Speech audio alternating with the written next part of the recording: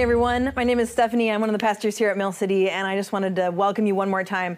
I bet there's a lot of you I've never been able to meet before, and so during this time, I'd love to connect with you online, so you can find me at Pastor Steph on all the things. I'd love to connect with you in that way, so check it out there. When I was thinking about the instrument that I would love to play, I actually brought me back to the instrument I grew up playing, and I'm not even sure if people in this room know the instrument, the one instrument I grew up playing, and it was the trumpet. And so everyone can be thankful that I gave that up, especially you, Ashish. You can be thankful that I gave up the trumpet because it was not going to go well for anyone, and I don't think I'd pick that to be a maestro, to be honest. I also want to say Happy Father's Day to all of you dads out there and those of you who have been loving people as mentors and grandpas and dads. Special shout out to my brother and to my father-in-law as well. We're so thankful for all the investment that you make into our lives.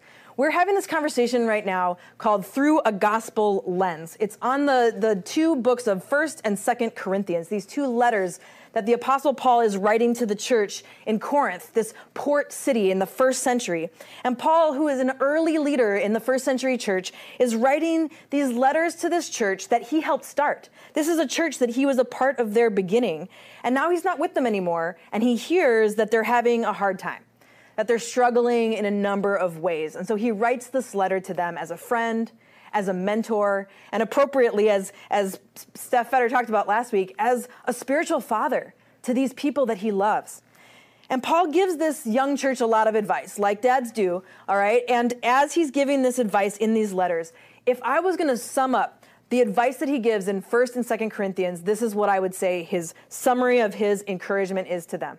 Paul is encouraging this young church to look at every area of their lives through a gospel lens. Paul's encouraging them to look at every area of their life as though they're looking through the lens of the gospel, of the good news of Jesus. But here's the thing, that doesn't come naturally. We need to choose to look through a gospel lens, through the good news of Jesus. This is easier said than done because, as Steph talked about last week, there's so many other lenses that we're tempted to look through when we are looking at the world around us. And sometimes we don't even realize the lenses that we're looking through as we approach our lives. Sometimes we have to pay attention to even realize it.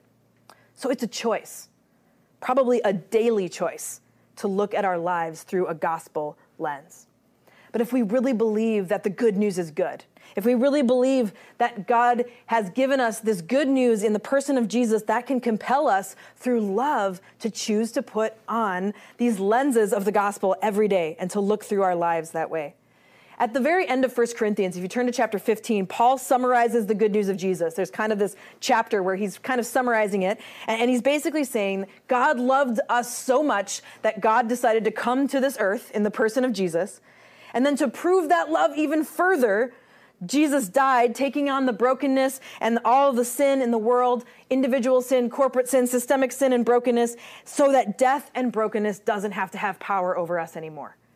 And that someday we'll live forever with God in this restored world where the death and the brokenness is gone completely. And then Paul says Jesus came back to life and we'll be given a new life just like he came back to life. Or as Paul puts it, we'll experience a resurrection, kind of a big word, but this idea of a brand new life just like Jesus. Listen to how Paul kind of declares the good news of Jesus at the very end of 1 Corinthians 15 and verse 55. Paul says, "Where, O death, is your victory? Where, O death, is your sting? The sting of death is sin, and the power of sin is the law, but thanks be to God. He gives us the victory through our Lord Jesus Christ. Therefore, my dear brothers and sisters, stand firm. Let nothing move you. Always give yourself fully to the work of the Lord, because you know that your labor in the Lord is not in vain." We can stand firm. We can give ourselves fully to the work that God has given to us, and it will not be in vain. I don't know who else needed to hear that right now, but I know I did. I needed to hear that the work that I'm trying to do to love other people with the love of Jesus is not in vain. That the work that we do of justice to join in God's right making wrong things right is not done in vain. That the work to try to figure out what it looks like to love our neighbors as we love ourselves is not done in vain. Right there in verse 58, because you know that your labor in the Lord is not in vain. Choosing every day to put on a gospel lens is not in vain. Even when you want to look at life in almost any other way, which we're all tempted to do so, the choice to put on a gospel lens to see the world through the victory of Jesus is worth it, no matter what. But what does it look like to make that choice? That's what we started talking about last week. We're going to talk about for these next few weeks. What does it look like to choose to put on a gospel lens? Now, when I was in second grade was the first time that I got glasses. And maybe some of you could put in the chat that you were one of those little kids that got glasses, because I would feel like I'm not alone, because it was kind of hard to be one of the first kids to get glasses when you're little. And I remember that I even tried to go to school without them on. But of course, I'm nearsighted. So if I take these off, I can maybe see clearly about to here, and then things start to get fuzzy. I can barely tell who's in the room with me. That's how nearsighted I am. I can only see what is close up. So you can imagine the problem that I faced in school right away. I could read the books in front of me, I could read the worksheets, but of course I couldn't read the blackboard. There was no whiteboards back then. I couldn't read the blackboard. I couldn't see who was speaking on the other side of the room, and I wasn't able to see what was going on. I couldn't make out who was talking. And I had to start wearing my glasses. Why? Because I was missing the big picture of what was going on around me. I couldn't see what was going on around me. I was missing the big picture. I want to suggest that spiritually speaking, we are all nearsighted. Spiritually speaking, we are all nearsighted. I'm not trying to convince you all that you're physically nearsighted so I can feel better about how tough it was for me as a kid. That probably would have helped if everyone was with me on that, but that wasn't true. I mean, spiritually speaking, we are all nearsighted. We are most aware of what is happening right around us. We are most aware of what impacts us directly. It's actually kind of difficult for us to see beyond that naturally without making the choice to see beyond our nearsighted reality. It's rare for people to truly care about what doesn't impact them or their family or their close circle of friends. It's actually pretty rare to care about things that don't impact you directly. And because of this, we hardly notice the cultural default that many would call a rugged individualism.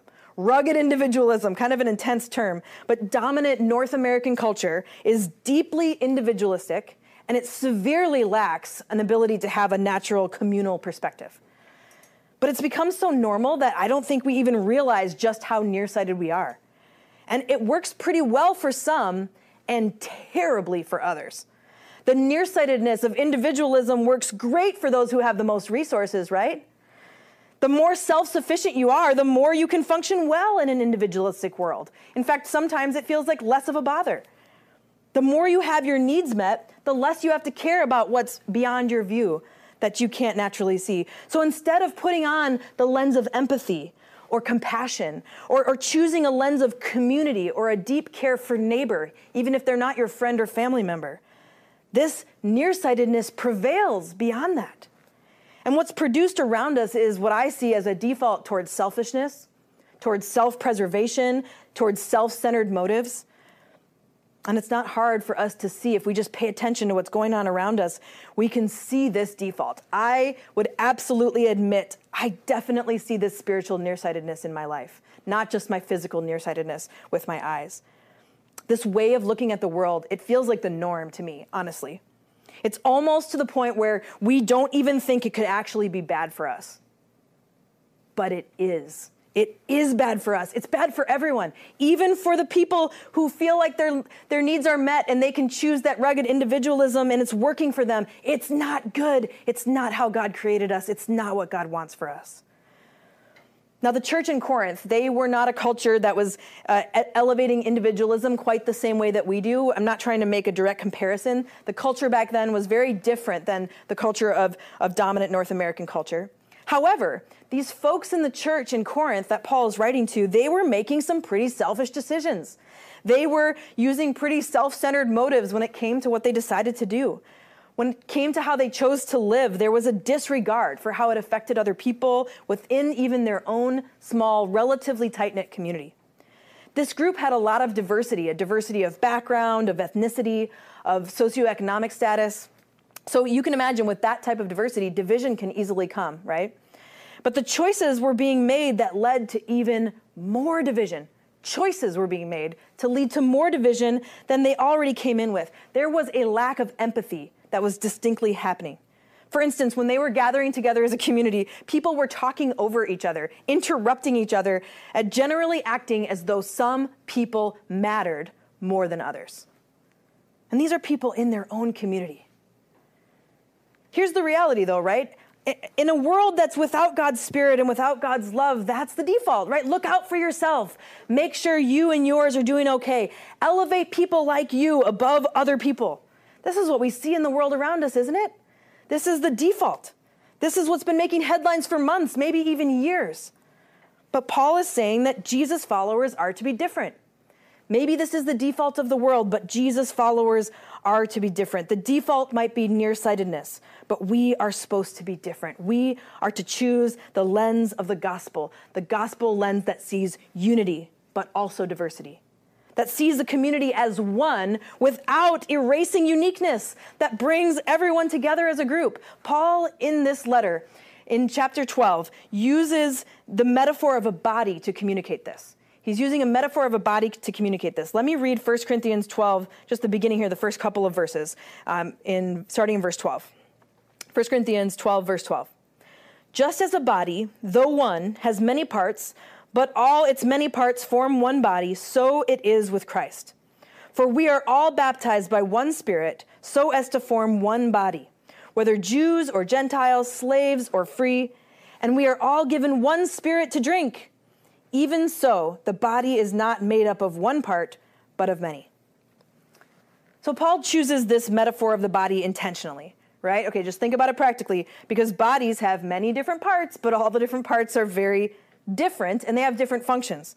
So even though there's one Spirit that Paul says, the Spirit of God, the Holy Spirit, there's just one Spirit of God that brings people together, we aren't to check our uniqueness or our diversity or our culture or our gifting at the door. That would not result in a body that works and functions together. Paul right here in verse 13 is directly referencing the Jews and the Gentiles, two groups that we could dig into for a long time, but they're actually two groups of people that represent a lot more diversity, various ethnic backgrounds and multiple cultures that are coming into the space. As I said earlier, this is a very diverse group of people in so many ways, just like many of our communities are today.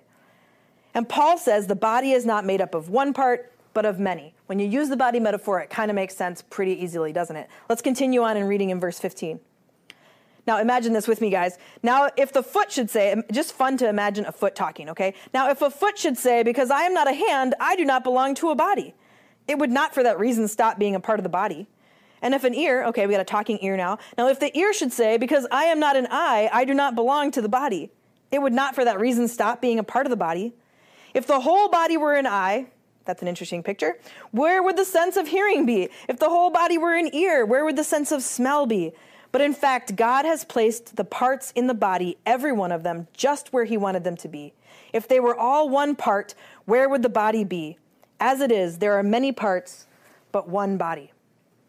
Now, just for fun, imagine a whole bunch of ears just flopping around because that's all we had. It's a pretty weird picture, isn't it? Or maybe just imagine a bunch of hands walking around like in the Addams Family. Some of you may be too young to know about that, but you know what I'm talking about, that weird, creepy hand. If you just go down this road for just a little while, thinking about all of these body parts that are just separated and all just the same, it turns out in your head to be like a really weird horror story that you don't want to think about too much. So we're going to move on from that. Let me read the rest of what Paul says about this metaphor. But as you listen, imagine the implications for us for this default of nearsightedness and individualism. As I described that earlier, listen to what Paul is saying and how this is implicated for us.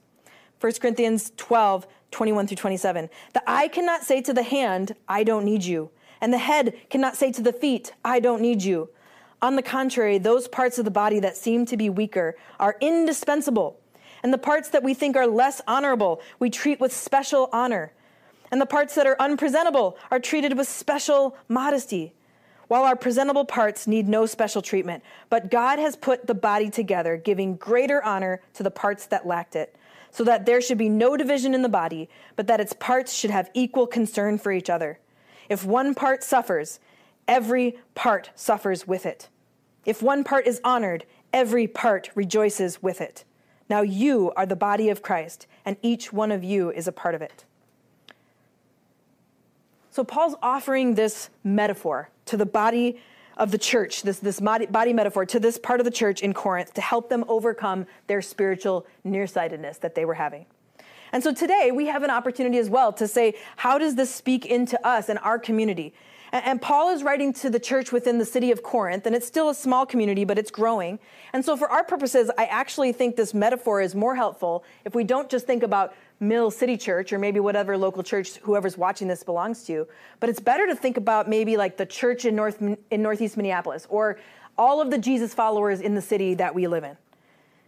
What would it look like for us, all of us, to live into this metaphor of the body that Paul says is the body of Christ, is the body of Jesus, that sees with Jesus' eyes, that listens with Jesus' ears, that is the hands and the feet of Jesus to the community, with a heart that beats together with the heart of Jesus, with people together, coming together, crying together the tears of Jesus when people are suffering who are a part of the body. Crying the tears of joy, the tears of Jesus, when people who are a part of the body are being celebrated or honored. We can choose to live into this metaphor, but to do that, we have to look through a gospel lens. And when we do that, when we look through a gospel lens, it reveals to us what I think Paul's trying to say here in this passage to this church. Let me put this up here on the screen for a second. Here's the three things that I see Paul saying a gospel lens reveals a community that has unity as well as uniqueness, honors each other and chooses empathy, has unity as well as uniqueness, honors each other and chooses empathy. Let me break these down really quick. First, a gospel lens reveals a community that has unity as well as uniqueness. Unity as well as uniqueness. God's Spirit should, in this body metaphor, be working through everybody. Because if the Spirit wasn't a part of one body, it wouldn't be doing anything, right? It would just be useless. The Spirit of God fills the body, and the human body, just like it has many parts, serves all these different unique roles. And Paul's talking about here these roles to build up the church. And I think we've seen glimpses of this in the last few months. I know I've seen Jesus followers in Minneapolis come together in the last few months in ways that I've never seen before. The COVID crisis, as well as the uprising following George Floyd's murder, here has unified, in my opinion, a lot of us within Mill City Church, and also strengthened our connections with other churches and other partners that we have that are all people who are saying we're loving our community in the name of Jesus, even though we're different parts of the body, different churches, different communities. But unity comes at a cost, because we have to be willing for unity to work through the struggles that always come with truly celebrating and honoring differences, with truly celebrating and honoring the uniqueness of other people. Because this is a struggle for us with all types of difference. And it's when we realize that there is injustice, and we aren't dealing with that injustice, then unity is actually impossible. It's a precursor for unity, is dealing with the injustice that's happening around us. The second thing I think we see here is a gospel lens reveals a community that honors each other, right? We saw that in verse 23. Those parts of the body that seem to be weaker are indispensable, and the parts that we think are less honorable, we treat with special honor. I learned something new when I was studying this passage this week, and that is that the Roman Empire, who ruled the day here in cities like Corinth at that time in first century, they actually had used that body metaphor before. I didn't know that. So people would likely be familiar with it.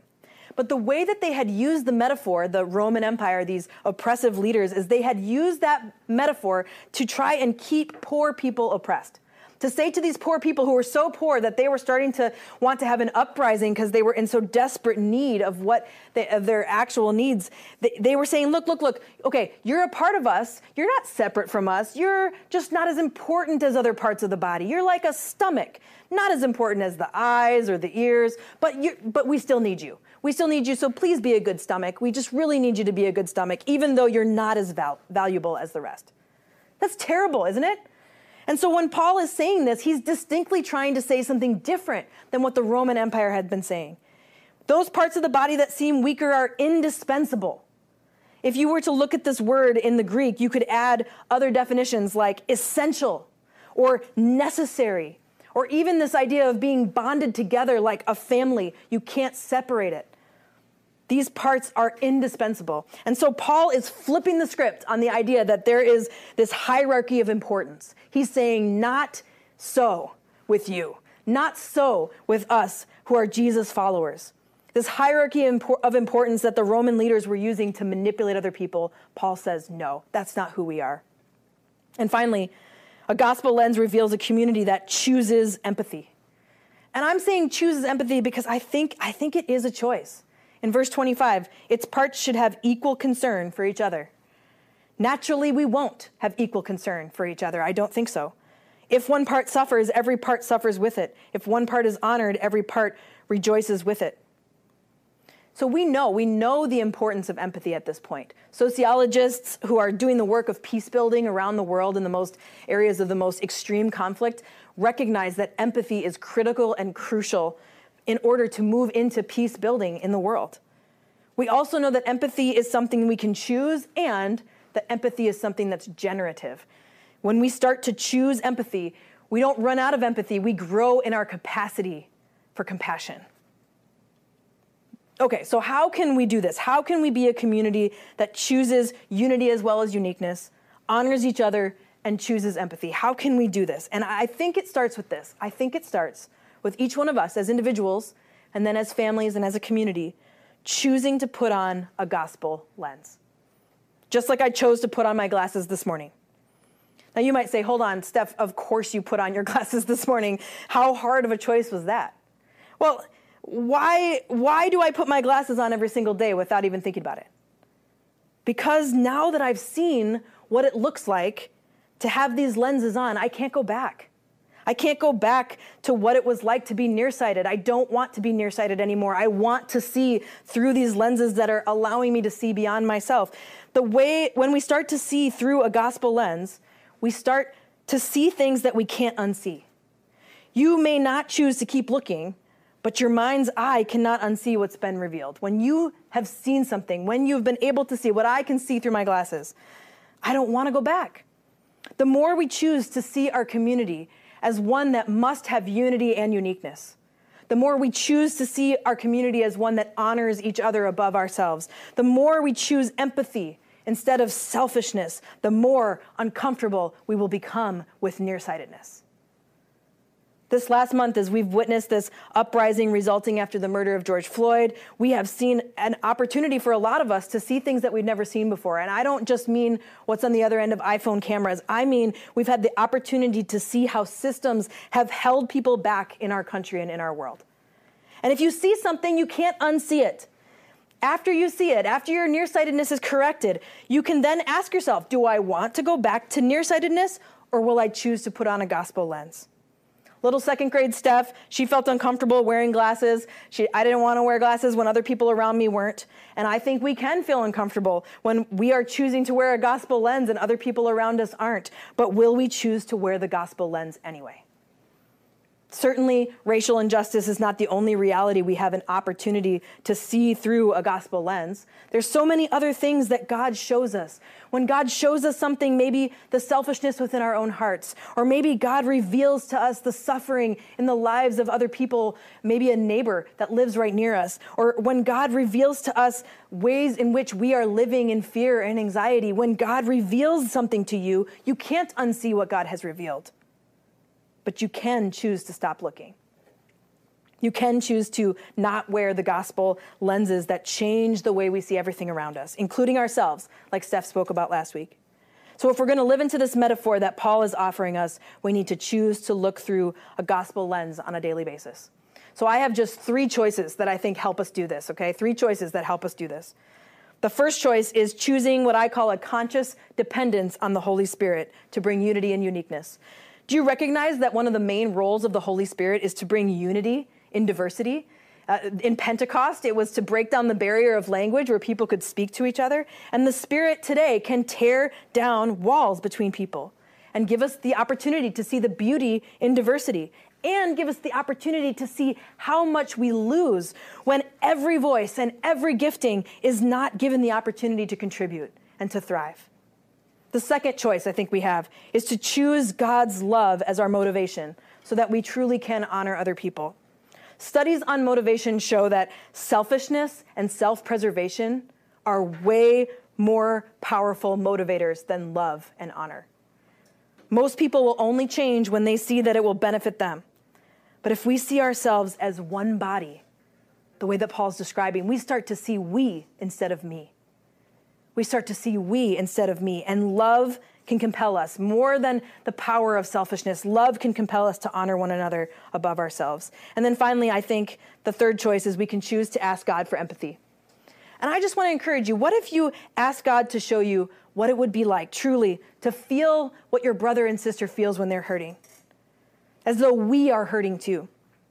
I think God will lead you, each one of us, to who we specifically need to have empathy for in our lives. But I want to encourage you this. I want to encourage you to pray what I call a dangerous prayer. Pray a dangerous prayer like this: God, give me empathy for someone or a group of people you want me to have empathy for, so that if they suffer, I suffer with them, so that if they are honored, I rejoice with them. And I want you to trust me, I think this is a dangerous prayer. I've prayed this prayer over the years when I've dared, and God has used it to break my heart 1,000 times. One of the groups that God has given me, out of many, that God has given me empathy for is the mothers of black sons in our city. And I've cried and cried just from empathy. So how could I even imagine their actual pain, their actual fear on a daily basis? So as we go into this time of worship, I want you to consider that dangerous prayer. And I want to leave with you these three choices. I'm hoping that you can reflect on them as we go into the time of worship, but also that you could take them with you into your prayer this week. So we'll put them up here on the screen. Let me leave these choices with you. To choose a conscious dependence on the Holy Spirit. To choose God's love as your motivation. To choose to ask God for empathy. And like Paul says, now you are the body of Christ, and each one of you is a part of it.